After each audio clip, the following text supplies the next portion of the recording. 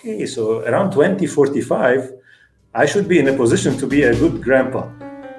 Hello listeners, I'm your host Ziad Matar, and I would like to welcome you all to the Wirelessly Yours podcast, where I talk about everything tech, business and design. On each episode, I invite some of the brightest minds to join me and discuss cutting-edge technologies, emerging business models, and the latest design trends that are transforming our world and shaping the future. Wirelessly Yours.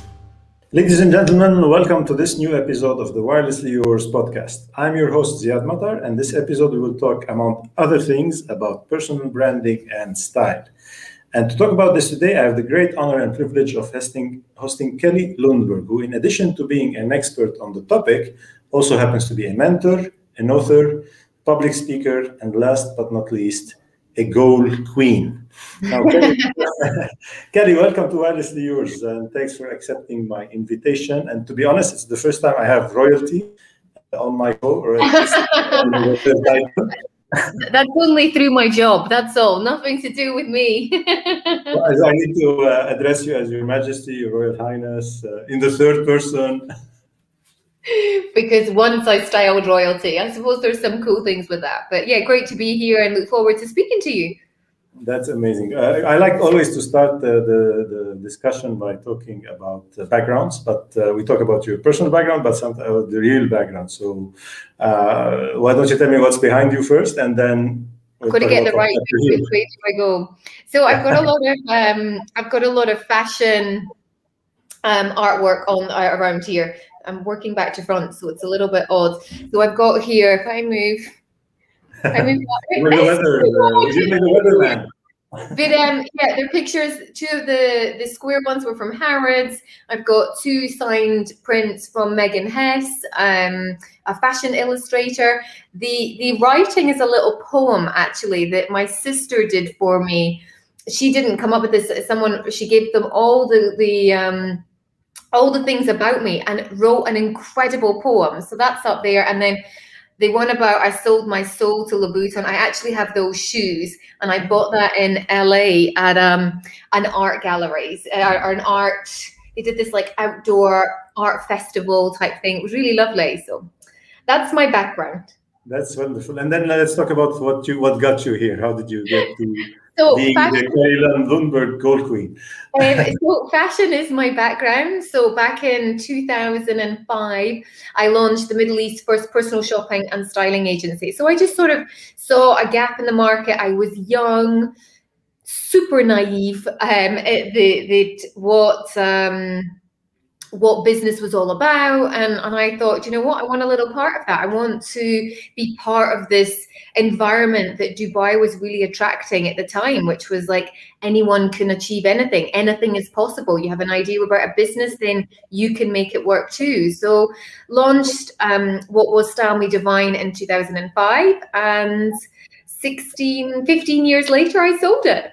So that was just one of the businesses that I sold. And throughout that time of working with clients and some royalty in Saudi, which was lovely, I've really invested into my personal development. I have done so many courses, so many coaching programs, because I'm just so passionate about having something that's really clear and to aim towards it. And it's helped me in my business, and it's allowed me to set up other businesses and sell them. And really now I'm on the path of helping others do that, find their confidence and really take their personal brand to the next level, which style is just one part of, is how else do you build your personal brand. So yeah, that's where we're at. So you're a serial entrepreneur, and you turned it into also a way to help maybe other entrepreneurs or other leaders or other personalities or regular people. The first section is what I call the elephant in the Zoom. And right now, the only elephant in the Zoom, I think, is me. And because I think you have a fantastic story, and it all adds up together. The joke is, I guess, that from me to having a queen on the show, the only link is my hats. That's the only thing I share with Her Royal Highness. And this hat is a very nice hat that I got from one of our recent guests on Wirelessly Yours, Ludovic Bossan, who's a hat maker from Barcelona. Amazing. He's been, allow me to wear his fantastic hats on the show. But tell me a little bit about the origins of the story. And I was reading your bio and doing a bit of research, and I wanted to understand, how did you get that seed funding the first time? I think you are referring to the moment that I told a little white lie to the bank. So yes. I back in 2004, coming to 2005, when I had this idea about wanting to start this business. At the time, in order to own your business 100% in Dubai, you had to have a free zone license. And the free zone license were asking you to have a set amount of money in your bank, which at 24 years old was more money than I'd ever known. And I had no idea where I was going to get the funds for that from. And back then, so what are we talking now, 15, 17, 16 years ago or something? It was $25,000. So I decided to tell the bank that I needed a car loan. And in those days, it didn't kind of go through the car dealer or anything like that. They just gave me the loan. And I remember the bank manager saying to me, it's quite a lot of money for someone, your age. What kind of car are you actually buying?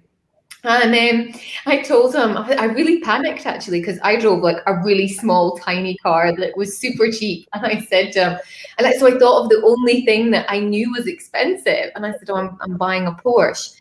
And he was really like taken back. And he was like, wow, you've got great taste. And I was like, if only you knew that this was going to like a business that was in personal shopping and styling. So yeah, that was how that started. But that's amazing, and it fits the whole story, because that was the image of Dubai at the time. As you said, everybody wanted to be. Porsche was such a symbol of success, probably is, although I think there are way too many Porsches. It's kind of like everyone had one, so exactly. What's the difference if I was to have one? Whereas I think I had gone to the bank manager in Edinburgh at 24 years old to say I was buying a Porsche, they'd be like, what? So, and what do you drive now? Before we go back to the story. So I drive an Audi. I've gone for more the Q5. So I have a Q5 now. All right, nice. I like it. Yeah. It's a very stylish car. But that's amazing also to see the hustling part of I need to start a business, and I'm not going to let a paperwork milestone, because to be honest, I know that money typically you can return ultimately. You just need it when you open the account, and you didn't let that stop you, and you went ahead and do it. And how was it back then? And you've gone since then through a couple of major economical shocks where maybe styling was not the first thing. So how did you survive 2008, 2009 to start with? Well, I'll go just a little bit back on that whole thing with taking a loan and getting yourself into sort of a financial position. And, when I look back now, I honestly think that was the best thing I did, for the number one reason being I had to make money. My first priority was to pay my loan back, because back in those days, it was like, if you bounce a check or if you bounce a loan, you'll go to jail. Like, it's not quite like that. But in those days, it was, everyone was scared. So my priority was I had to make, I think, I'm trying to remember what the repayment was on it. It might have been 3,000 dirhams a month or something, but I knew every month I had to find that for 3 years.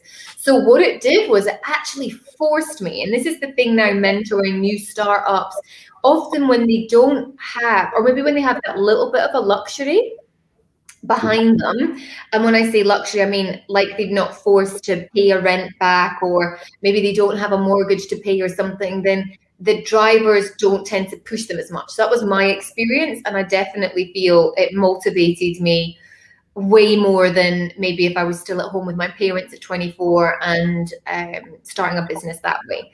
But to answer your questions about the recession, like I won't lie, it was tough and it was luxury. And I thankfully had one client that has been my client since before the recession, and she stayed with me throughout the recession. She's a retainer. I styled her on a weekly basis, so I would go in, organize all her clothes. So I still had her, and I had little bits that kind of kept me going. So and I think, during these challenging times, things happen and you pivot, or you You think about other opportunities that can come to you. And I think sort of coming into 2009, 2010, I was 3 years in business, and I was starting to think, what are other opportunities? I took a great role or I suggested to a retail store, that they offer this. So that came around the same time. So other opportunities presented themselves, and the same now with the global pandemic that we've gone through over the past 12 months. It really gave me that opportunity to sort of separate myself from just working and mentoring with the fashion industry, to really go into sort of the lifestyle industry, authors, coaches, those that own stores, online brands, and create a program. And I've loved that. So yeah.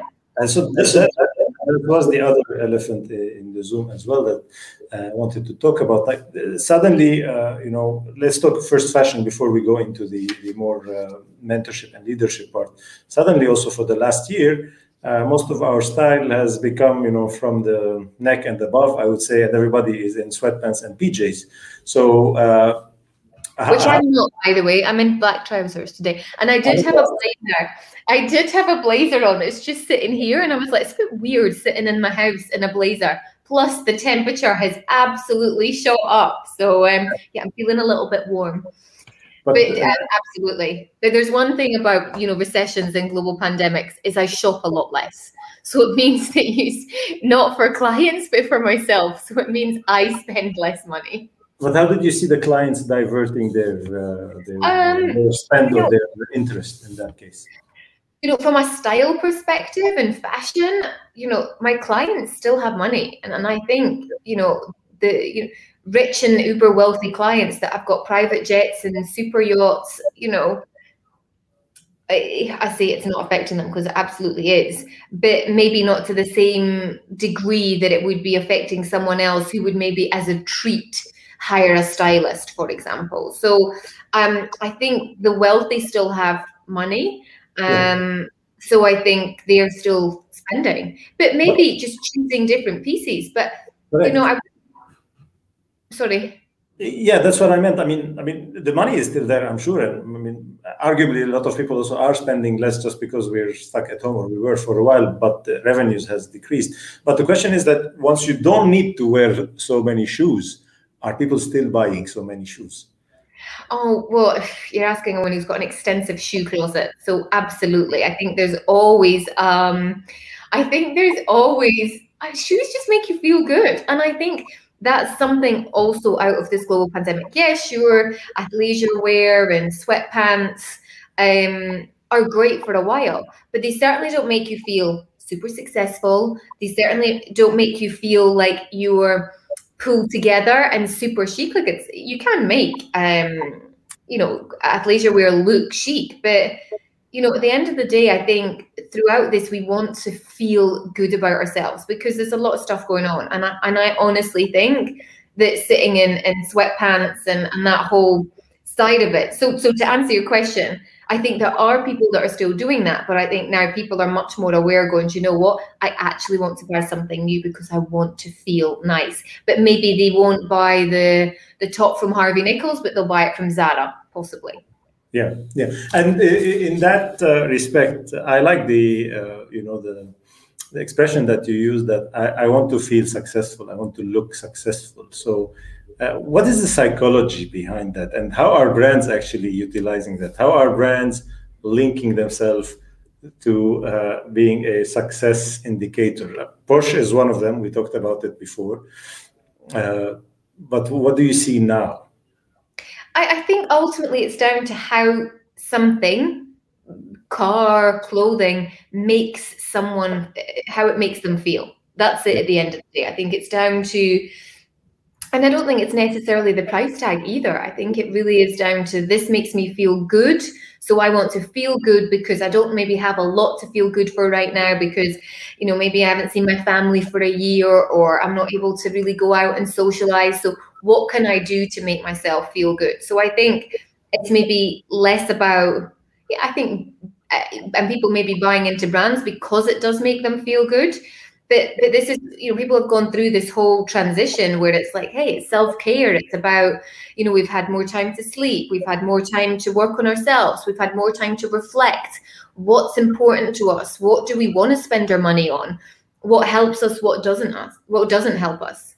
Yeah, understood. And okay, then, from a work probably that required you to be places and with your clients and them to seeing you, then we had to shift online, right? And you used that, I guess, to you not use that, but I mean, you had to go digital for that. Yeah. How did you perform that part online? So, I had sold my styling agency a few years ago. So I had already transitioned partly into the online space with mentoring, and 80% of my clients were based overseas. So I was doing the calls already on Zoom or GoToMeeting, but I was still meeting clients in Dubai. So what this has just sort of forced it is now, hey, we can do all calls on Zoom, and it's pushed, I think, more people to realize that, hey, we don't need to meet in person. We can actually have a great coach or a great mentor, someone who's in Dubai, but we are based in the UK or in Australia or wherever it is. So I was already transitioning it. It's just forced me even more to have an online business, which is great because it's where I wanted to go. I want to travel. I say I want to travel more, but when we're in the position to do that, I really do want to have the space to be able to work from anywhere. My partner lives in the UK, so I want to spend more time there. So it's work to force me to do that. That's fantastic. And I guess that I see it from my side as well. It's very much more productive actually when done right. I mean, still there is a need to be with someone from time to time or as a team around the table, but the ability to, every meeting is one click away, not one drive away or one flight away, makes things much more productive. So the next section is what I call the business unusual section, and here I want to talk about what's coming next, because now we're getting out. Dubai is almost completely open with certain restrictions. Everybody talks about the new normal. I talk about business unusual because it's not going to be 100% normal. But how are you going to balance the next phase between doing all of this online and then again? Do you think you will go back to the old habits of, okay, let's meet and talk face to face?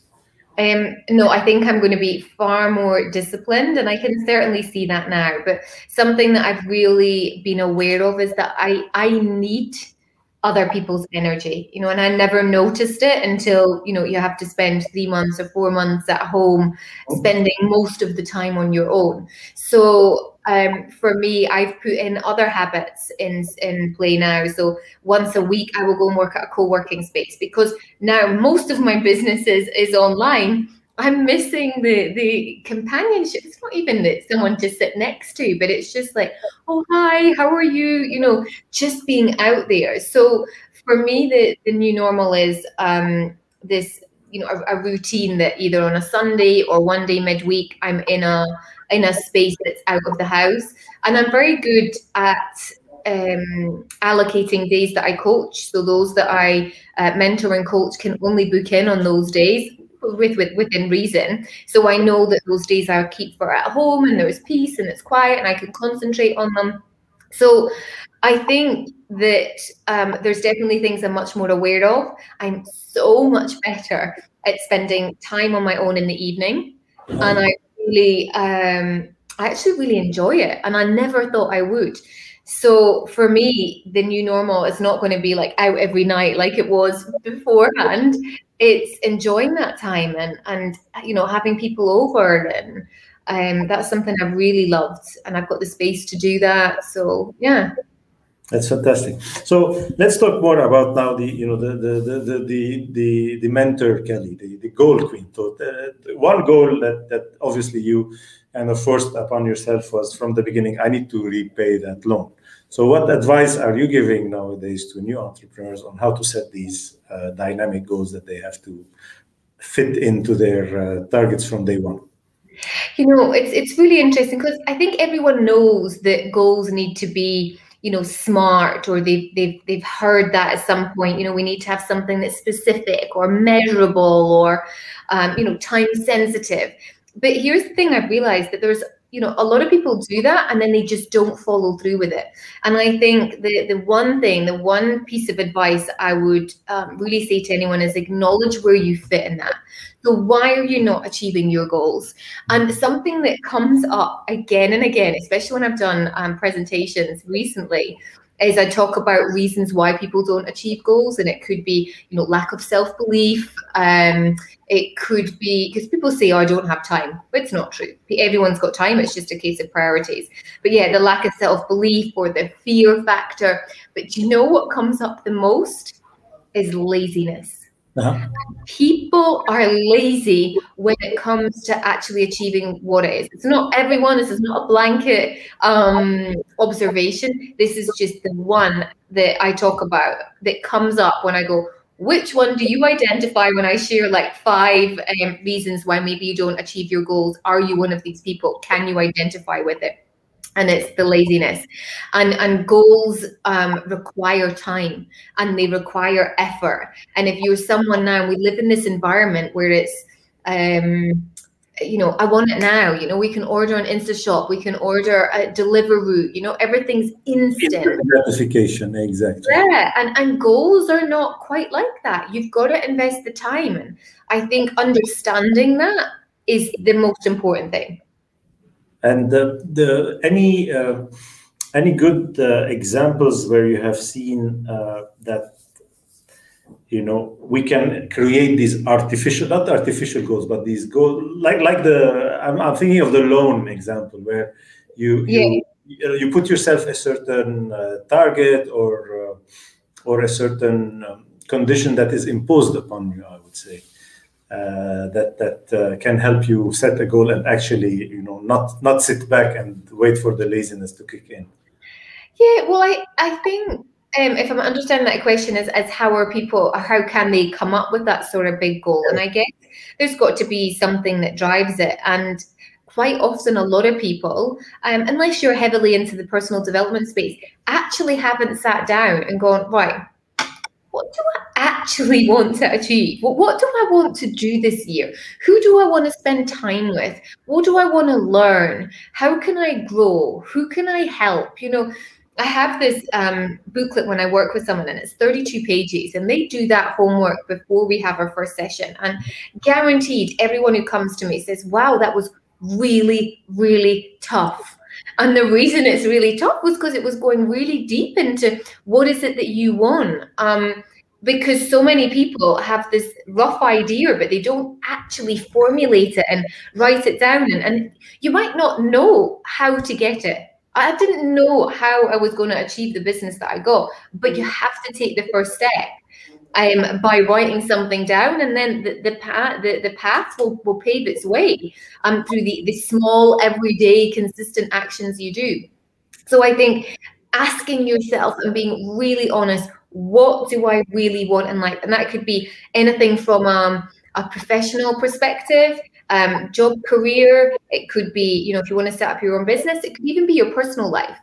A few years ago, I was really ready to meet someone. I had come out of a divorce and was at that point where I'd found myself again. And I was like, do you know what? I really want to meet someone. And I sat down. Actually, I was on holiday with my mom at the time. And I said, I just need some time. I need some space to get really clear about the kind of person that I want to meet. What is the person that I want to be with all this experience I've had now? And I got super clear. And I wrote down all the things that I wanted in this next person to meet. And I kid you not, 8 weeks later, I met him. And I laugh because I met him when I was in the UK, hence why he's still in the UK and I'm still here. And it was really interesting because I remember after we'd done our first date, I'd come back to Dubai and I was reading through my desire statement. And I was like, hang on a minute. All those things that I wrote down, he's those things. He's going to think I'm really weird. Like, he's going to think I made this up. But honestly, I'd written it beforehand. So it goes back to that sort of clarity piece. What is it that you want? Because then if you don't get it, you know, and then you can tweak things if it's a business perspective to get better, or you can know that that's not the person I want to be with. So I would say was that what you were looking for? Yeah, definitely. I mean, these are all, I like them. They're nice techniques. It happened to me. And I think for me as well, I started that kind of list. It wasn't about who I want to be with. It was what I wanted to do next a few years ago, and what I don't want to do. That was the first list I did. That say, okay, this, and this I don't want. So before we get to what I want, so worked it a bit by elimination. And quite interestingly, for me, at least, if I want to share something with you, is the most difficult question has always been, where do you see yourself in 5 years? But ultimately, I became more comfortable with it because, first of all, whenever I'm doing this exercise for a business, you need to do it. This is not about a young person doing an interview and saying, being asked, where do you want to see yourself 5 years? I just finished school. I just need a job because I need to pay the loan or something. Right? That's all. I see myself with zero balance on my loan. But, yeah, absolutely. Yeah, but on a personal note, what worked for me was putting it on a long-term calendar. And in my case, I have kids, and kids have a clearer milestone based 10, 20 years time frame. Yeah, they have to go to school, they have to finish school, they go to university. Yeah, so true. One day they get married, one day I'll get grandkids. And based on that, I said, okay, so around 2045, I should be in a position to be a good grandpa. So I need to. Oh, when you put it like that. Yeah, but it actually worked because for me now, okay, I know that the roaring 20s are going to be, around 2025, and they will roar. I love it. Yeah. Something that I've read and I've come across, and it's so true. People really underestimate what they can do in 10 years, but overestimate what they can do in 1 year. So people get really excited and they're like, okay, let me write down this, and I'm going to do this, and I'm going to do this, and I'm going to do this. And then they get really disappointed, but then they don't think, well, what can I do in the next 5 or 10 years? So that's perfect. Absolutely. And I think that's why, that's why the Queen can be around for 50, 100 years, because she has a lot to do. But like a prime minister or a president has 4 or 5 years to get things done. You can't do much in 1 year, right? I had the other as well. I tried something a few years ago. I read that Richard Branson, the founder of Virgin, every time on his birthday, every year on his birthday, he sets a number of goals for the coming year equal to his number of years. So he adds one. Oh, wow. How interesting. Yeah, that's a lot of goals, to be honest. So and then, you have Zuckerberg as well, who sets one big goal a year. So I said, okay, I'll go somewhere in the middle. It was 2016. I said, I'm going to set 16 goals for 2016. And then I tried 2000. I couldn't get them. It was too much. And that, I think, proves the point that you're saying. Sometimes, you can't make 17 meaningful things happen in 1 year. I don't know about Branson, how he does 60, 70 goals a year, but I guess maybe he chooses them wisely. He's also got a big team he can delegate to also help make things happen. Yeah, I guess so. So that was an interesting discussion. But to talk a little bit about style from a fashion perspective, but style from a personal or leadership perspective, which is where the shift that you have gone to. How do we do it better in the digital world? Now that most of us are able to operate digitally, we lose a lot of the face-to-face, the mannerism, the body language as leaders, as counterparts in discussion. What is your recommendation for people in that case? I would say it's about being visible. And I think a lot of people, and this is what I realized in the personal brand perspective before we even discussed the style, is they hide behind their business, or they're not particularly visible. And I think now it's digital, or now it's much more digital. Like you can't hide. And if you are hiding, then people are like, ooh, why are you hiding? What's wrong? And this is the whole thing that I say, you better start controlling your personal brand and what you're in control of, rather than other people controlling it for you and saying things that is not actually partly you or not true. So I think this visibility thing is really key, and whether that's being visible on LinkedIn in the professional space and helping others, whether it's having a public page that's maybe not super personal but public on Instagram, or hosting something that once a week you're still checking in with your team, or which I imagine on the capacity most people are, or what are the initiatives that something I've seen a lot of is doing fun things. Like one of the girls that has a business, and we work towards developing her personal brand within the organization, which is incredible. She has like a PJs day in her when they've gone back to the office, and they go back 2 days a week, but one of them is PJs day, and they just come in their PJs and stuff like this. So what are the initiatives that you can be doing that make you visible but also bring your team together on that brand perspective? And from the personal brand, I had this kind of not struggle, but kind of several decisions to make along the way a few years ago, and more recently this summer. I think we will tend to drift towards, I need something very well structured, like for me, it was always from the style perspective, yeah. I mean, everything. I mean, I had that very nasty, I would say, profile picture where I had the Steve Jobs, portrait picture, and now I got rid of it because I felt it was too serious ultimately. But there is a risk, I think, of being too engineered and then going into this is not natural anymore. Versus so my question is, how can I maintain a brand and an image and control it, but without it looking too over-engineered, too over-controlled, too rigid? And I think this is when the word sort of lifestyle comes into it. So I think it's finding a lot of like say business portraits, if you're talking about LinkedIn and pictures, people traditionally used to do them in settings that were studios with a flat, a plain background behind that was black or, dark.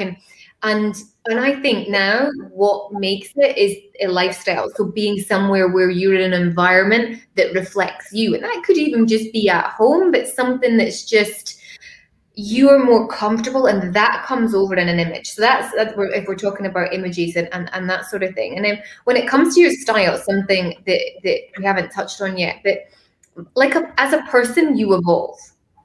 Yeah. And your business evolves, your career evolves, your style evolves.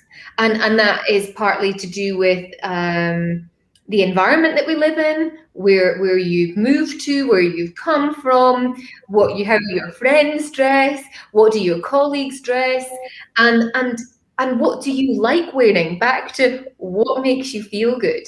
So I think a lot of people will kind of look at their style from 5 years ago and they're still wearing it, but they're like, why don't I feel that this works for me? And it's probably because everything just evolves and your style's behind. Yeah. Not noticeably, you're out of date with your fashion sense, but just the sense of who you are is evolved and the clothes don't represent you anymore.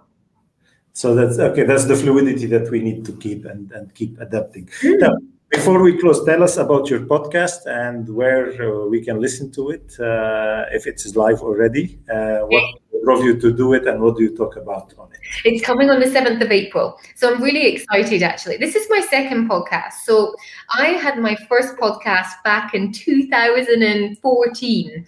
And it was called We're Cat What Meets Commerce. And I did 40 episodes. And it's a lot of work. And I was one of the very early adopters. But my biggest struggle was, I was putting all this effort in, but I was still a stylist then, and I didn't have a leveraged business model in the sense, I wasn't coaching, I wasn't, there wasn't the online space. So I paused that for a few years, and now I'm launching under my own brand, and really it's a very open, casual chat about what comes up, primarily business, but there's fitness, there's goals, there's one of the questions that I ask a lot is, what's one misconception about your industry? And it's a real opportunity for people to say, you know, well, I know people think it's this, but it's nothing like that. So yeah, I'm really looking forward to it.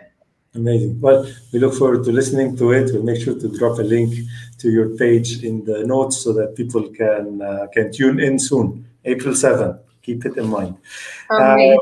Thank you, Kelly, and thanks to all of our listeners for tuning in to this episode. I sincerely hope you enjoyed the chat and the rich conversation with Kelly. You can chat with us later on our social media. We're available on multiple platforms. We'll link to them, and make sure to listen to her podcast as soon as it is up and running on your favorite platform. And make sure to rate and like the Wirelessly Yours podcast. Thank you, Kelly. Thanks, everyone. Thanks so much. Dear listeners, if you enjoyed this episode, please make sure you subscribe to Wirelessly Yours on your favorite podcast app. We are available on all popular platforms including Anghami, Apple, and Spotify. Your opinion matters to us, so leave us a review with your feedback and stay tuned for more. Wirelessly Yours.